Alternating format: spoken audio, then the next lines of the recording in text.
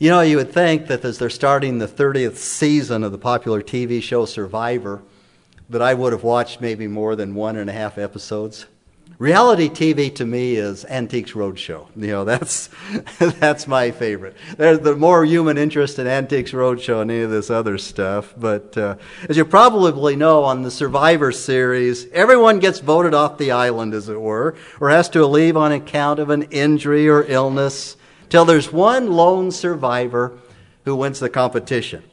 And in order to win, alliances have to be formed and the contestants have to work together in tribes, which seems kind of strange, at least to me, that there's only one winner after all of that. Especially when one cannot win, at least as I understand it, unless all those who have already been voted out vote for you as the winner. But there's one thing about the show that seems true to life, at least as we apply it to the Christian life. And that is that as Christians, we can only survive, we can only thrive in this world if we understand the environment and the culture in which we live, if we understand our own strengths, if we understand our own weaknesses, if we understand who the enemy really is, that it's not flesh and blood, it's not people, but it's the god of this age, Satan, and his principalities, his cohorts, and most of all, if we understand where our strength and where our resources really come from and on whom we can rely. And we also understand that it's not about the rugged individualism that's promoted today, that's portrayed on TV, but it's about knowing whom we serve as fellow servants of the living God. When we come to understand these things, we can cross out that word survivor and we could substitute the word victor, as in victory. Over the next several weeks, we're going to go back to the Old Testament books of Joshua and Judges, which is kind of interesting because in Sunday school we're in Ruth. Joshua, Judges, and Ruth. With the theme, Christian Survivor, cross out Survivor and change it to Victor, 21st Century Edition. So we're beginning a new adventure today. An adventure that will not only determine whether we survive as believers in Jesus Christ, whether we survive as Grace Baptist Church, or whether we live or die or we live in unbelief, but it will determine whether or not we are indeed victorious. Victorious. One of the main themes of the book of Joshua is how to live the victorious Christian life. Now that sounds a little strange. I'm back to Texas again. That sounds a little strange that we find a Christian theme in an Old Testament book. But the book of Joshua presents the Christian life as it ought to be and as it is shown to be in the New Testament. The Christian life is conflict and victory, faith and obedience, spiritual riches and rest. It's a life of faith, trusting and resting in Jesus Christ, our Yeshua. Did you know the Hebrew name Joshua, Yeshua, is the exact same as the Greek name Jesus, Jesus? Joshua, both of them mean God is our salvation, or Jehovah saves. When the people of Israel were enslaved in Egypt, the enemy was all around them. They lived in the midst of the enemy, and the enemy made their lives miserable. For 400 years, they had lived in bondage to the terrible taskmasters of Egypt. And in the same way, before coming to Jesus Christ, you lived in bondage to sin. But when you came to Christ, you were set free from the law of sin and death. So when Israel was delivered from Egypt and they crossed the Red Sea, they put the enemy behind them. Behind them. But on account of disobedience, they found themselves in the wilderness. The wilderness experience of Israel depicts us as believers who live in that same unbelief and disobedience. Believers who don't come into the rest and the riches of their inheritance in Christ, either because they don't know it's there or they know it's there and they refuse to enter. So like Israel, so many people come to a crisis place, but they refuse to obey the Lord. They refuse to claim His will for their lives. They're delivered from Egypt, but Egypt is still in their hearts. And it's the same thing can happen to Christians. We receive the Lord Jesus Christ, but we still have the world and the ways of the world in our hearts. We have a desire to go back to the old life. Instead of marching through life as conquerors, too many Christians meander through life as wanderers. and never enjoy the fullness of what God has planned for them. And the cultural landscape becomes littered with Christian casualties. But what happens when we want to enter into the rest and the riches of our inheritance in Christ? When we're tired of wandering around and we really want to do that. When Israel was delivered from Egypt and crossed the Red Sea, they put their enemies behind them. When the nation of Israel crossed the Jordan River and came into the land of promise, into what God had for them, now they saw new enemies ahead of them, before them. And they conquered these enemies by faith. The victorious Christian life isn't a once-for-all triumph that ends all our problems. Everybody can say amen to that. As pictured by Israel in the book of Joshua, the victorious Christian life is a series of conflicts and victories as we defeat one enemy after another and claim more and more of our glorious inheritance in Christ Jesus. The eminent Scottish preacher Alexander White used to say that the victorious Christian life is a series of new beginnings. I'd like to say that it's also a series of new adventures. New adventures. As one adventure ends, another one comes along. And each new adventure contains a whole new set of variables. The culture has changed. People's attitudes concerning Christians and concerning God have changed. People's attitudes concerning sin change. The devil has certainly adapted his schemes to gain an advantage. Even the prevalent views of those who profess Christians seems to change. And then we change as we are changed more and more into the image of our Savior.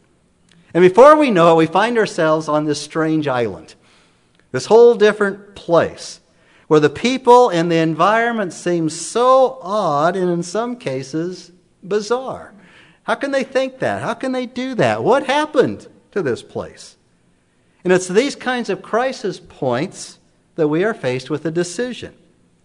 What are we going to do as believers, as the Church of Jesus Christ, when we begin a new adventure like this? Well, one thing we can do, we can hunker down like they did in the wilderness. We can hunker down in unbelief and disobedience. We become spiritual casualties, dropping off one at a time in the wilderness. Or do we cross over into the rest and the riches of our inheritance in Jesus Christ? Every time I see that crossing over, I think of what the word Hebrew means. The word Hebrew actually means to cross over.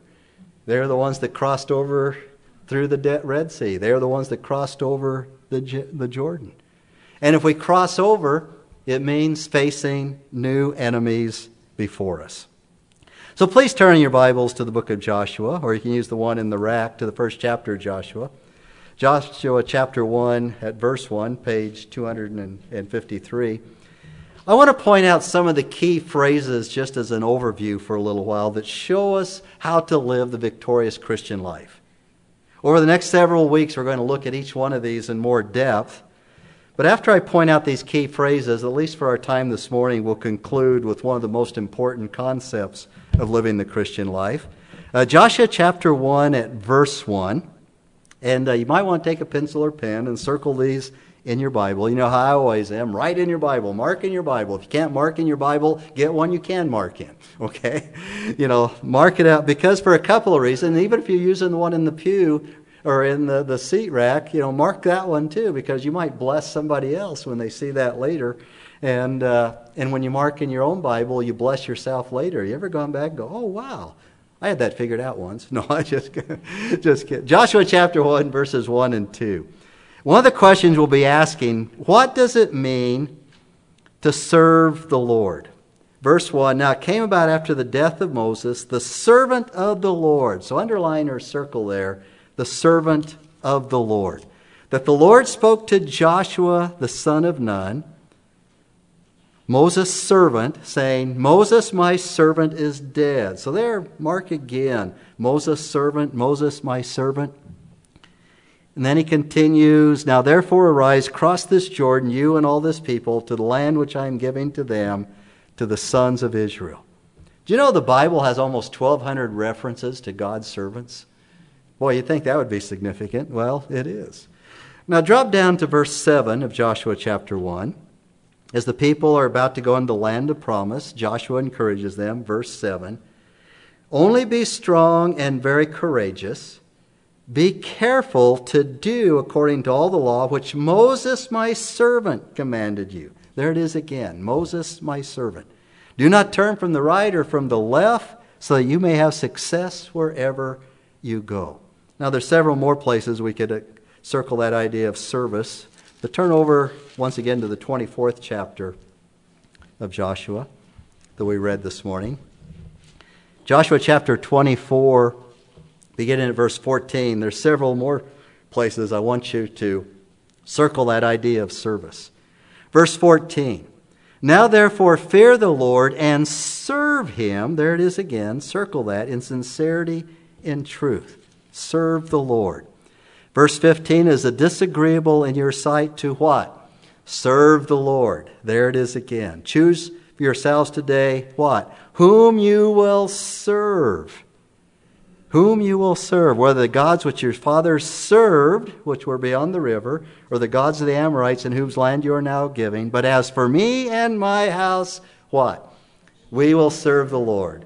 If I was to pick one theme verse for our time together the next several weeks, it would be this. As for me and my house, we will serve the Lord. If we're going to live and experience the victorious Christian life and enter into all that God has for us, it's essential to know what it means to serve him, to obey him.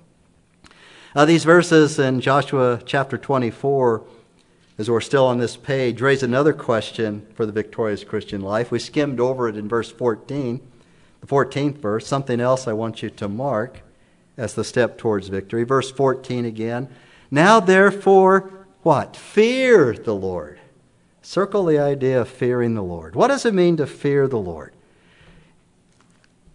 If the fear of the Lord is the beginning of wisdom, if the fear of the Lord is the beginning of knowledge, as the Proverbs say, then we need to be clear on what it means to fear the Lord. Now, another critical question that arises in living the victorious Christian life is, what does it mean to be strong in the Lord? So back to chapter 1 of Joshua again. I tried to put these in some kind of order that would make it a little simpler, but back to chapter 1 of Joshua, verse 7 again. Chapter 1, verse 7. Only be strong and very courageous. What does it mean to be strong in the Lord? Circle only be strong. Underline that or circle it. And you might want to write a cross-reference there, either in the margin or right above that.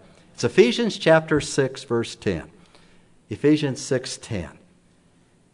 After we are exhorted to put on the full armor of God, Paul says, finally, what? Be strong in the Lord and in the strength of his might. What does it mean to be strong in the Lord and the strength of his might? What does it mean to serve the Lord? What does it mean to fear the Lord? What does it mean to be strong in the Lord?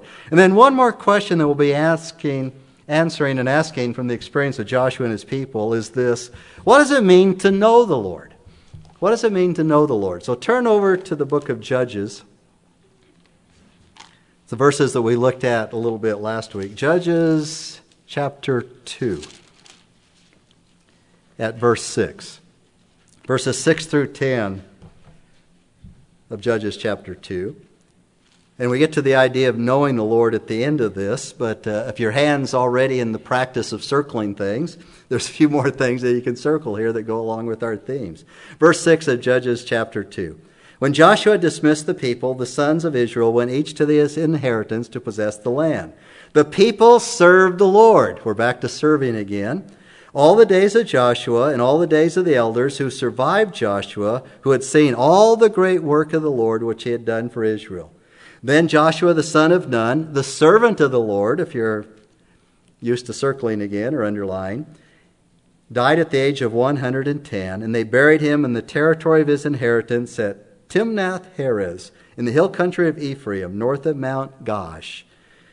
All that generation also were gathered to their fathers, and there arose another generation after them, and it's spoken from the negative, but who did not know the Lord. Circle the word know the Lord. Yet the work which he had done for them. What does it mean to know the Lord? What does it mean to those who know him? What does it mean to those who don't know him? Even after years of faithful service and love for Jesus Christ, you can jot down another cross-reference here. Philippians chapter 3, verse 10. Philippians 3:10. Even after all that Paul had walked with the Lord and done with the Lord and worked for the Lord, he still cried out in Philippians 3:10, that I may know him and the power of his resurrection and the fellowship of his sufferings, being conformed to his death. What does it mean to know the Lord? What does it mean to experience his strength, to experience his power and his faithful servants? I'm not talking about what does it mean to know about the Lord. What does it mean to know the Lord? In the next coming weeks, we're going to spend some very serious time on getting to know God, getting to know the Lord Jesus Christ. But I want to conclude this morning with getting to know the Lord Jesus a little better. Do you notice all the questions that we asked of the text included the title, Lord? What does it mean to serve the Lord? What does it mean to fear the Lord? What does it mean to be strong in the Lord? And what does it mean to know the Lord? It all begins with the Lord. So I want to switch to a different analogy, a different metaphor from the survivor kind of idea that helps us understand what it means to live the victorious Christian life. Now, climbing Mount Everest has been in the news a couple of times this last year, the last 2 seasons in particular, because last year the climbing season was cut short because of that horrible avalanche that killed dozens of people and killed a lot of the guides and the people who live on the mountain and near the mountain. This last year, this climbing season, it was cut short because of the large earthquake. And so there's a question as to when even climbers might be able to attempt Mount Everest again, to take that dangerous and treacherous climb. And climbing Mount Everest has become more and more dangerous as time has gone on. So I want you to picture yourself. This might take a little imagination. I want you to picture yourself at the base camp. The base camp. You're getting ready to climb Mount Everest. And you're going, oh, no, I'm not. But I want you to picture yourself there. Some of you, you're right there. You know it's going to be dangerous. You're excited. You're feeling some anticipation. Maybe you're even afraid. You've had some good training. You're familiar with the equipment that you're going to be using. But what would be foremost in your mind before you begin that climb? What would you be thinking about? It might be that you want to make sure that all your gear and all your equipment was appropriate and that you knew how to use it. We could call that discipleship. Having all the right stuff and knowing how to use it. It might be that you'd want to make sure that the other climbers knew what they were doing and that you could absolutely depend upon them. We could call that fellowship. But I think more than anything else, at least what I would want to know is who's in charge. Does the person in charge have the experience, the skills, the knowledge that is necessary for a successful climb to get me there victoriously and get me home safely? Is he someone on whom I can depend? Will the other climbers submit to his lordship or his leadership? I just gave it away. His leadership. Or are they just going to go off and do their own thing and put the rest of us in peril? Will they follow him without question, without wondering if it's the right thing? Will they just, if there's a severe emergency in particular, will they just listen to him immediately? Can I trust him with my life? And can I trust him with the life of my fellow climbers? Is he the one who can lead me in victory?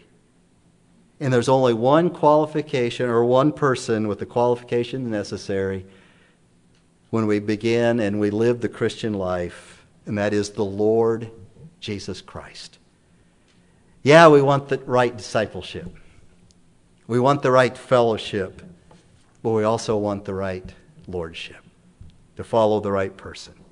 Is it someone to whom I can submit without question and everybody else will submit without question? Or quite frankly, we're all goners. Every Christian has only 2 options when it comes to the Christian life. There's only 2 once you receive Jesus Christ. The first option is to meander in the wilderness in disbelief and in disobedience. The wilderness experience of Israel shows us that that's what they did. They lived in disobedience and disbelief. They don't enter into the rest and the riches of their inheritance in Christ, either because they don't know it's there or they refuse to enter. So like Israel, oftentimes in our Christian lives, we come to a crisis place and we go, okay, what are we going to do here? If we refuse to obey the Lord and claim His will for our lives, we're like those who are delivered from Egypt, but Egypt is still on our hearts.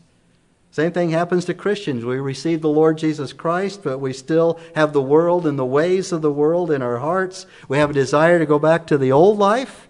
That's one way to live the Christian life. That's not good. The only other option is to submit ourselves to the lordship of Jesus Christ. As for me and my house, we will serve the Lord. I want to show you one of my favorite word pictures in the New Testament. We find it in Paul's second letter to the Corinthians in chapter 2. 2 Corinthians chapter 2, beginning on verse 14. Page 1414 in the Bible's in the racks. In chapter 2 of 2 Corinthians, at verse 14, Paul gives us a very vivid picture, a great word picture of what the victorious Christian life looks like. In verse 14, he says, "But thanks be to God who always leads us in triumph in Christ." The Latin word is triumphe. That's where we get our word triumph. The word translated triumph in the Greek is triambos. And the triambos was a technical term that referred to the triumphal celebration and parade that took place in ancient Rome when a conquering hero returned from battle. The highest honor that could be given to a Victorian Roman general was a triumphe, the triumph, the parade. If you ever saw the movie Ben-Hur, they do a great job of showing Ben-Hur in the tribunal in triumph. Ben-Hur had saved the life of the Roman tribune when they were shipwrecked during a naval battle. Even though the tribune's ship was lost, the Romans, the fleet, won the battle.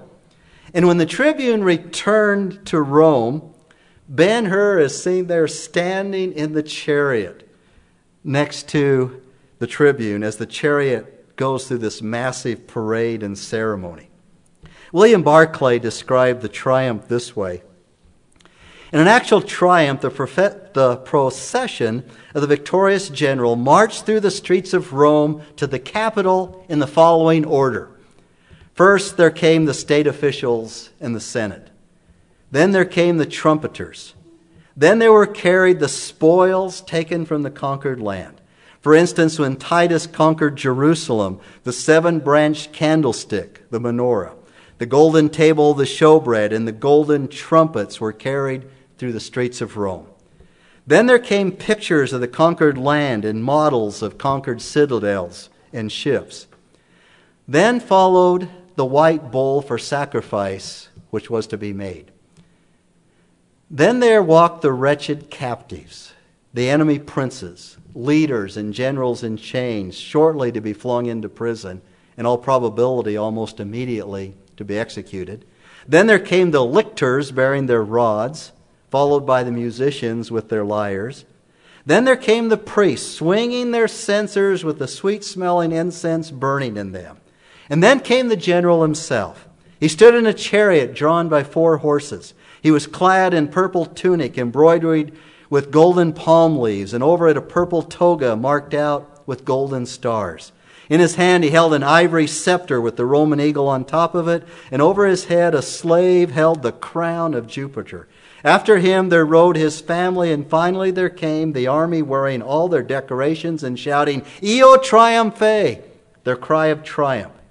As the procession moved through the streets, all decorated in garland, amid the shouting, cheering crowds, it was a tremendous day, a day which might happen only once in a lifetime. And then Barclay continues, this is the picture that is in Paul's mind. He sees the conquering Christ marching in triumph through the world, and himself in that conquering train. It is a triumph which Paul is certain nothing can stop. If we want a parallel verse to what Paul is saying here, it's when Jesus said, "Upon this rock I will build my church, and the gates of Hades will not prevail against it." Jesus Christ is the conquering hero, marching in triumph throughout the whole world, and absolutely nothing can stop him. That is what we would call victorious, authentic Christianity. And Paul writes here, he always leads us. He always leads us. We are in the procession with Christ. And like Ben-Hur, we are close enough to the chariot, it's like we're in the chariot with Jesus Christ. Someone said it this way: Jesus Christ fought a battle that was not rightly his, so that we might share in a victory that is not rightly ours. Jesus Christ fought a battle that was not rightly his, so that we might share in a victory that is not rightly ours. But Paul's word picture gets even better. Verse 14 again. But thanks be to God, who always leads us in triumph in Christ, and manifests through us the sweet aroma of the knowledge of Him in every place. Now, Barclay written that in the Roman triumph, there were the priests who would march in the parade, and they carried these large jars containing burning incense. And it would take two of them to swing these jars as they went through the parade procession. And that aroma would waft through the crowd and fill the streets. Now, to the generals and those who were marching in victory, the perfume from the censers was a fragrance of joy. It was the triumph of life. But to the wretched captives who were in chains, who all walked just a short distance ahead of that, it was the perfume of death. The aroma reminded the captives that as soon as the parade was over, they would be tortured and executed. Now, in this word picture, Paul says that the fragrance refers to us as believers. Verse 15, we are a what? Fragrance of Christ. A fragrance of Christ to God among those who are being saved and among those who are perishing. To the one, an aroma from death to death. To the other, an aroma from life to life. And who is adequate for these things? Authentic Christianity has a certain fragrance. Paul calls it the fragrance of Christ to God. It's a fragrance that is well-pleasing to God because it's a fragrance of an acceptable sacrifice. Jesus gave His life on the cross so that we might live eternally with Him. Authentic Christianity, the real thing, leaves a lingering fragrance. And Paul says that as believers, we are that fragrance. And everybody else around us can smell it, whether they are saved or whether they are perishing. Paul says that to one, it's an aroma from death to death. It's like the captives in the parade. They should have died in the battlefield from death, but since they didn't die at first, they're going to die when the parade ends. So that aroma reminds them they've come from death to death. At the end of the procession, it's all over.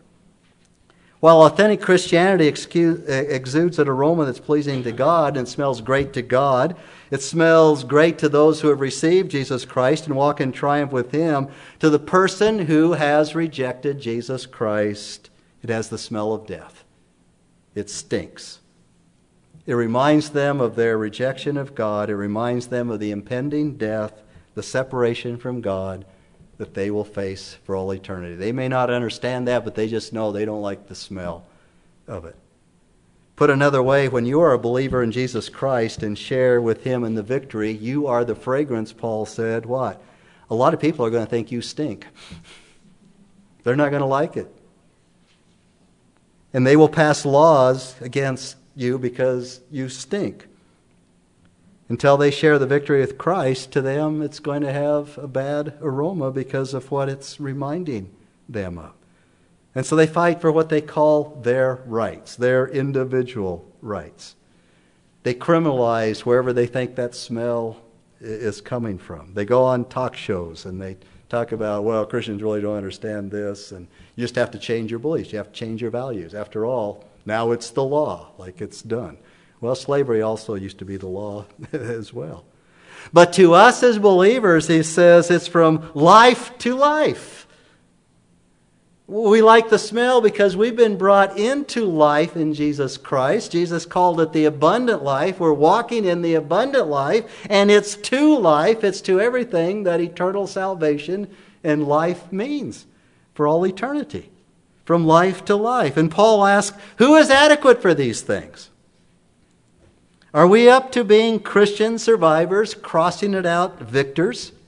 Where are we in the triumphe? Are we on the losing side? Are we on the sidelines watching the parade go by, meandering in the wilderness? Who's adequate for these things? And Paul answers that question in the next chapter, in chapter 3, at verse 4 of 2 Corinthians. Go down to verse 4 of the 3rd chapter. Such confidence we have through Christ toward God. Not that we are adequate in ourselves to consider anything as coming from ourselves, but our adequacy is from God, who also made us adequate. And if your circling fingers are still going, as servants of a new covenant. There it is again, servants of the Lord, not of the letter, but of the Spirit. For the letter kills, but the Spirit gives life. Whom will you serve? If it is disagreeable in your sight to serve the Lord, if that's disagreeable, choose this day for yourselves whom you're going to serve.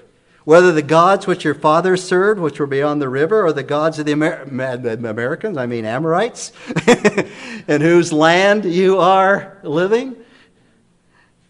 But as for me and my house, we will serve the Lord.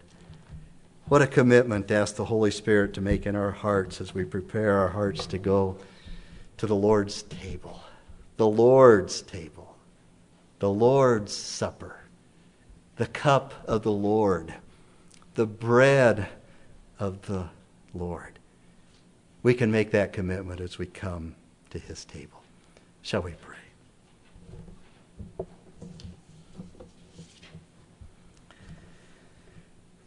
Our Heavenly Father, sometimes it's our culture, sometimes it's the Supreme Court, oftentimes it's just in the land that we find ourselves living, as it were, Father, that we come to those decision points, those critical times in our own individual lives as Christians, those critical times, our own individual lives if we don't know the Lord, those critical times in the life of our church, Father. And we have that opportunity to say, Lord, we want to serve you. We want to know you. We want to know the power of your resurrection. Father, I don't want to be on the sidelines in the triumphe of Christ. I don't want to be in the middle, somehow just being shoved along and going along. Lord, I want to be celebrating you in victory as we march with you, as we walk with you, as we see you work every day in our lives. And we submit ourselves to your lordship. We submit ourselves to your will. And we do this in the name of our Lord Jesus Christ, whom we confess as Lord. Amen.